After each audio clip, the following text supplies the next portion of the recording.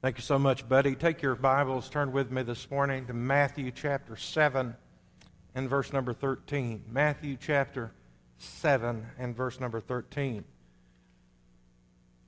This message is entitled, The Narrow Way.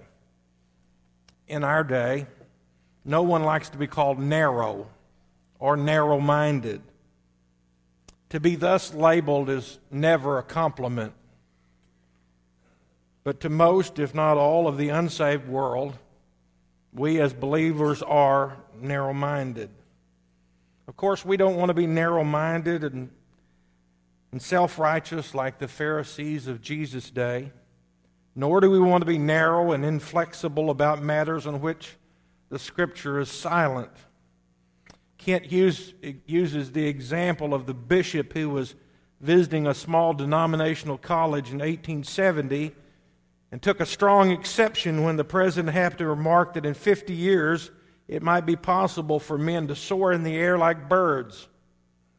The bishop was scandalized and he replied, "Flight is strictly reserved for the angels, and I beg you not to repeat your suggestion lest you be guilty of blasphemy." 30 years later, Bishop Wright's own sons, Orville and Wilbur, made the world's first successful man fly to Kitty Hawk. But on the other hand, we want to be just as narrow as Jesus was. Some people don't think that it makes any difference what you believe. If you're a Muslim, you can follow the teachings of the Quran, or follow the teachings of Buddha, or Eastern mysticism, or the New Age movement, or even consult palm readers and psychics. After all, our world tells us all roads lead to heaven. However, Jesus never taught that. He is not one of those all paths lead to heaven kind of teachers. He was not into pluralism and inclusivism at all. And at this point, this morning, where we're looking in the Lord's great Sermon on the Mount, Jesus begins his conclusion.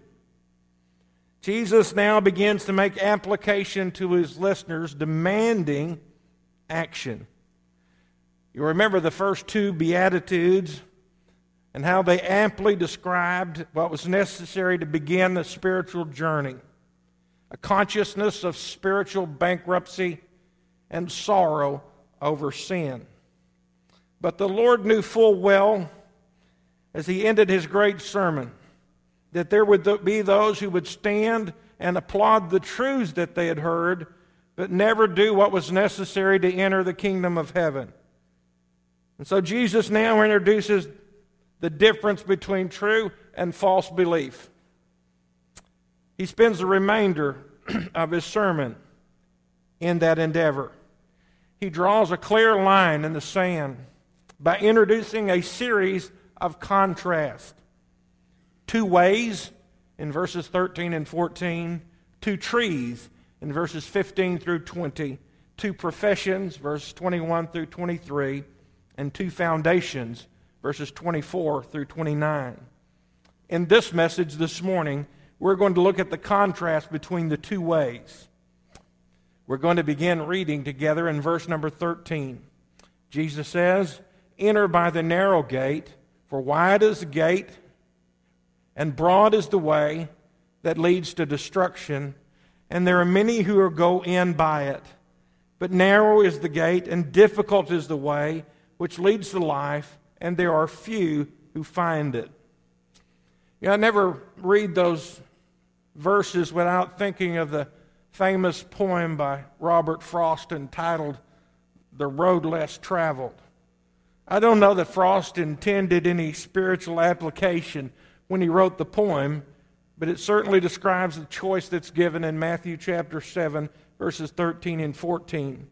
That poem says, "Two roads diverged in a yellow wood, and sorry I could not travel both and be one traveler. Long I stood and looked down one as far as I could to where it bent in the undergrowth. The traveler then takes time to ponder both roads. One is well-worn path and the other has had little traffic. And he concludes his poem by saying, and I will be telling this with a sigh, somewhere ages and ages hence, two roads diverged in a wood, and I took the one less traveled by, and that has made all the difference. If I could give you a theme sentence this morning, give the whole message in one sentence, this would be that sentence. To put it simply, according to Jesus, there are two ways, the hard way and the easy way, and there is no middle road. It is entered by two gates, the broad and the narrow. There are no other gates. They are traveled by two groups, the large and the small. There are no neutral groups. And it ends with only two possible destinations, destruction or life. Let me begin this morning with you by saying there are two gates, the narrow and the wide. He says, enter by the narrow gate, for wide is the gate and broad is the way that leads to destruction. And there are many who go in it, because narrow is the gate and difficult the way which leads to life, and there are few that find it. There's the wide gate, of course. The wide gate seems more inviting. The way that this wide gate admits to is broad and roomy. There is evidently no limit to the luggage that one can take along. We need to leave nothing behind, even our sins, our self-righteousness, or our pride. There is also the narrow gate. And I want us to note three crucial truths about that narrow gate. Jesus invites his hearers to enter at the narrow gate, the straight gate, as it's translated in the King James Version. First thing I want you to notice, you must enter. You must enter. Jesus says one must enter in at the narrow gate. Clearly, it is not just a matter of listening to the truth about the gate or admiring the architecture of the gate. It's not enough to praise it. It is not enough to stand around it. One must enter it. The second truth is one must enter this gate. Jesus says that only one road leads to life, and it is not the wide, well-traveled road. But we choose it not for its comfort and convenience, but because of its destination. In John chapter 10, Jesus uses the illustration of the shepherd's relationship to the sheep. Out in the Judean wilderness, there were stone-walled enclosures where herds of sheep could be kept at night. These enclosures, called sheepfolds, all had a single entrance. And after the sheep were inside, the shepherd himself lay down across the opening, and the shepherd thus became the door. No sheep could get out, and no enemy could get in, except over his body. In a very literal sense, the shepherd was the door. There was no way in or out except through him. What I need for you to see this morning is there is a certain exclusion and exclusiveness about this gate, this door. I realize that in our world it is not politically correct to maintain that there is but one door into the kingdom of heaven. The world doesn't like to hear the words of Jesus that say you must enter my way or stay outside. You can't just demand another gate. Jesus is not suggesting that there are several doors to salvation and that he is but one of them. He says that he is the door. And we are not to think of many ways of coming to God. Jesus is saying he is the one way, the door by which all the sheep must enter. There's only one door. There are many things that men think are the door to the kingdom of heaven. But no matter what men may think, religion is not the door. Baptism is not that door. Works is not that door. The third thing you need to note about this gate is that you must enter alone. I think the picture of a turnstile in our day probably gives us an accurate picture of the narrow gate. People enter into the kingdom of heaven one at a time because each is saved by a personal act of faith. The simple thing is you can go to heaven God's way or you can go to hell any way you want, but you'll only go to heaven God's way. Second, there are two gates that lead to two ways. I want to share a conclusion that I've drawn about life, and this is pretty profound, so you might want to write this down. Where you end up depends on what road you take.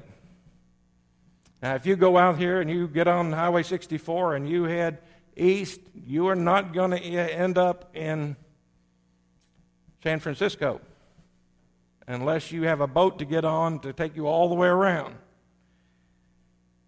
The decisions you make in this life will determine forever where you'll spend eternity.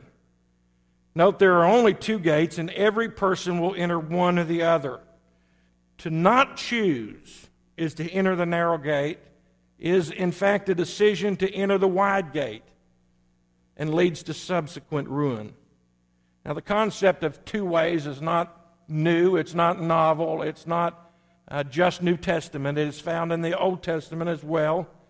In fact, in Psalm 1, there is a description of the way of the righteous, those who delight in God's law, who bear fruit and prosper.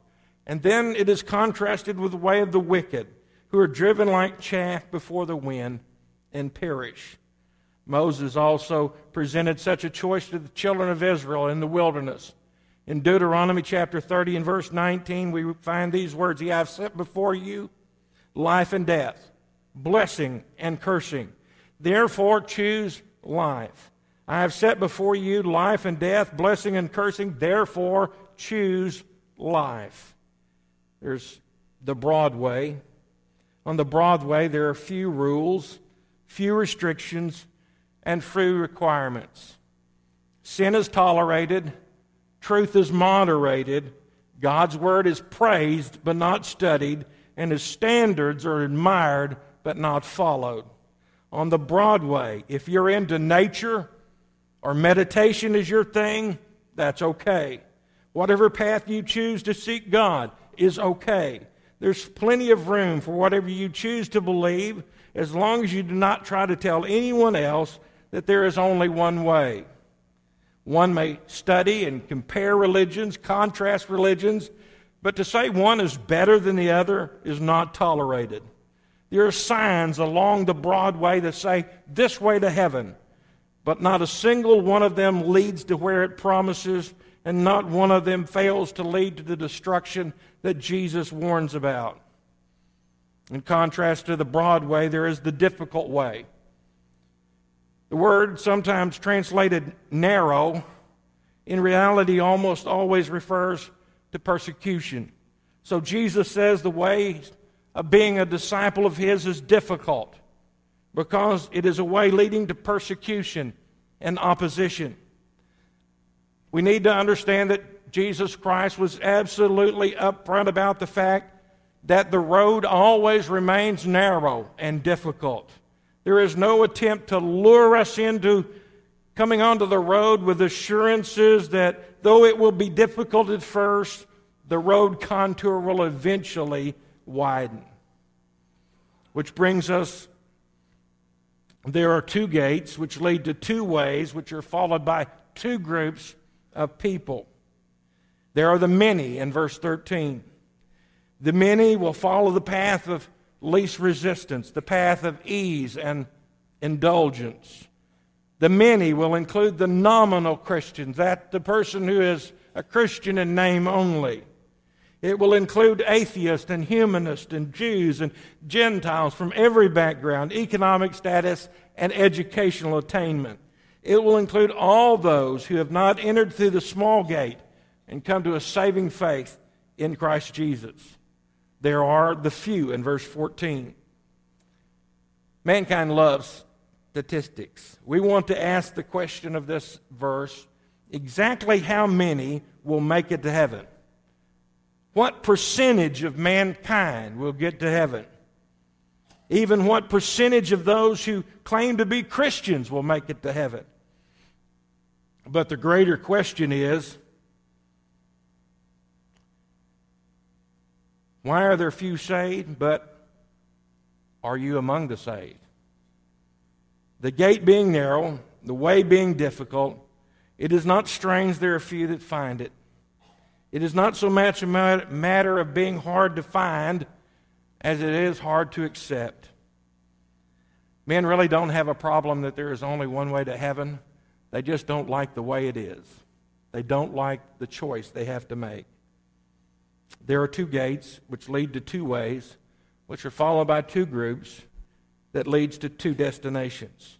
There is the way that leads to destruction. The broad gate, the wide road may seem the easiest way to travel, but they lead to destruction.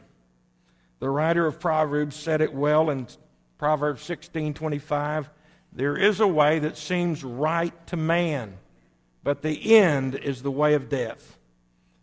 Now understand with me this morning that the destruction spoken of in verse 14 of our text does not mean annihilation.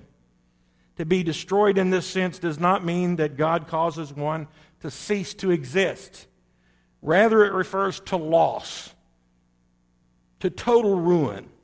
It refers to the utter and complete loss of well-being.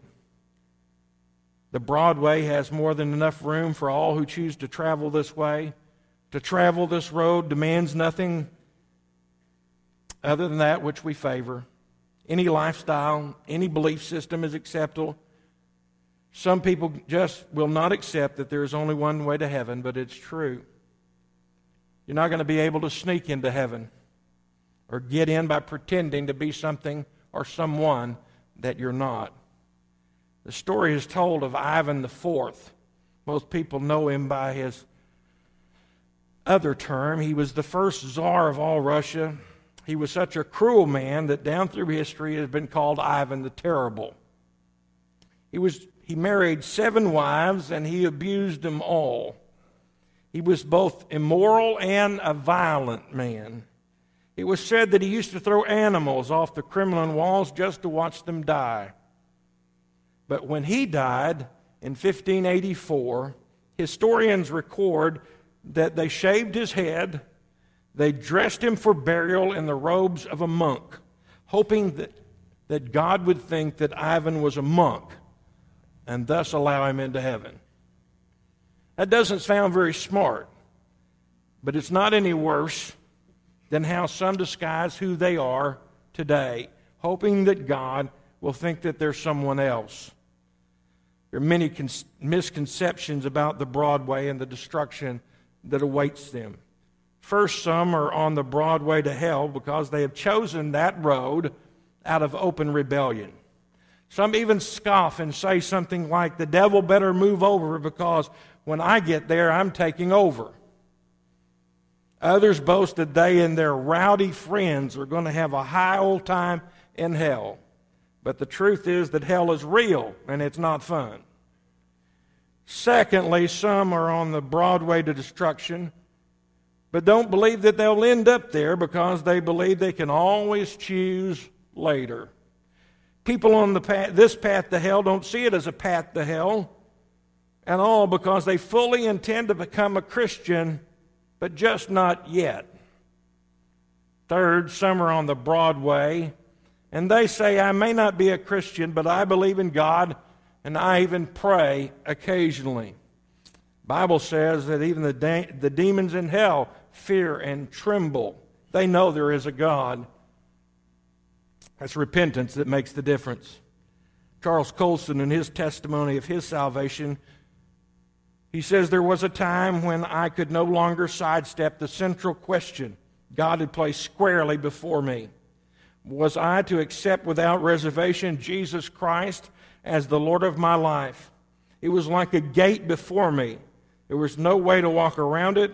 I could step through it, or I could remain outside. The truth of a necessity imposed limitations upon Christians, what they may believe, and how Christians may behave. And there is a way that leads to life. We're to enter the narrow gate and travel the narrow road. The life that is being described here is undoubtedly eternal life. So what path is he describing as the way to heaven? What is the way that leads to life? That way, according to Scripture, is Jesus. Jesus said it very plainly. If eternal life is what you want, there's only one way to get there. Jesus said in John chapter 10, verse 9, I am the door. If anyone enters by me, he will be saved. Later in John 14:6, he says, I am the way and the truth and the life. No man cometh unto the Father except through me. As we said in the beginning, according to Jesus, there are only two ways, the hard and the easy. There's no middle road. Entered by two gates, the broad and the narrow. There are no other gates. They are traveled by two groups, the large and the small. There are no neutral groups. And it ends with only two possible destinations, destruction or life. Jesus really begins this whole verse with a very direct and striking command when he says, enter. Enter. What is depicted here is life's greatest choice. The word, in its original imperative form, stresses immediacy. Do it now. There will not always be time. The gate will not always be open. The choice is between the way of life and the way of destruction. Would you pray with me?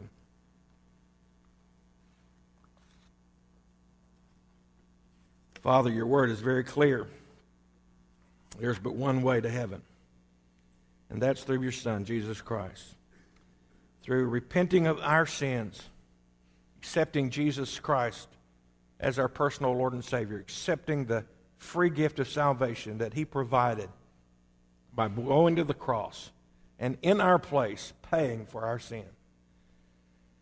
I don't begin to know that everyone in this place has made a decision to accept Jesus as their personal Lord and Savior. If there is one Lord here this morning that does not know you in a personal and intimate way, perhaps this morning they felt that heart tug of the Holy Spirit telling them that they are sinners and that they need to repent and turn to you. And so I pray that right here they would turn to you, admit that they are sinners and that they can't save themselves. I pray they would accept what Jesus Christ did on the cross of Calvary in their behalf, that he paid for their sin. I pray they'd claim that free gift this morning. Father, I pray that if there is one in that condition, that you would lead them this morning to make that decision today before it's too late. Here they have yet another opportunity to make a decision for you. For each of us, help us to reaffirm what we know in our hearts, that Jesus is the way. No matter what our culture tells us, no matter what is acceptable and unacceptable in our world today, Jesus is the only way. Help us to stand firm, tell a lost world how they might be saved. We ask it in Jesus' name. Amen.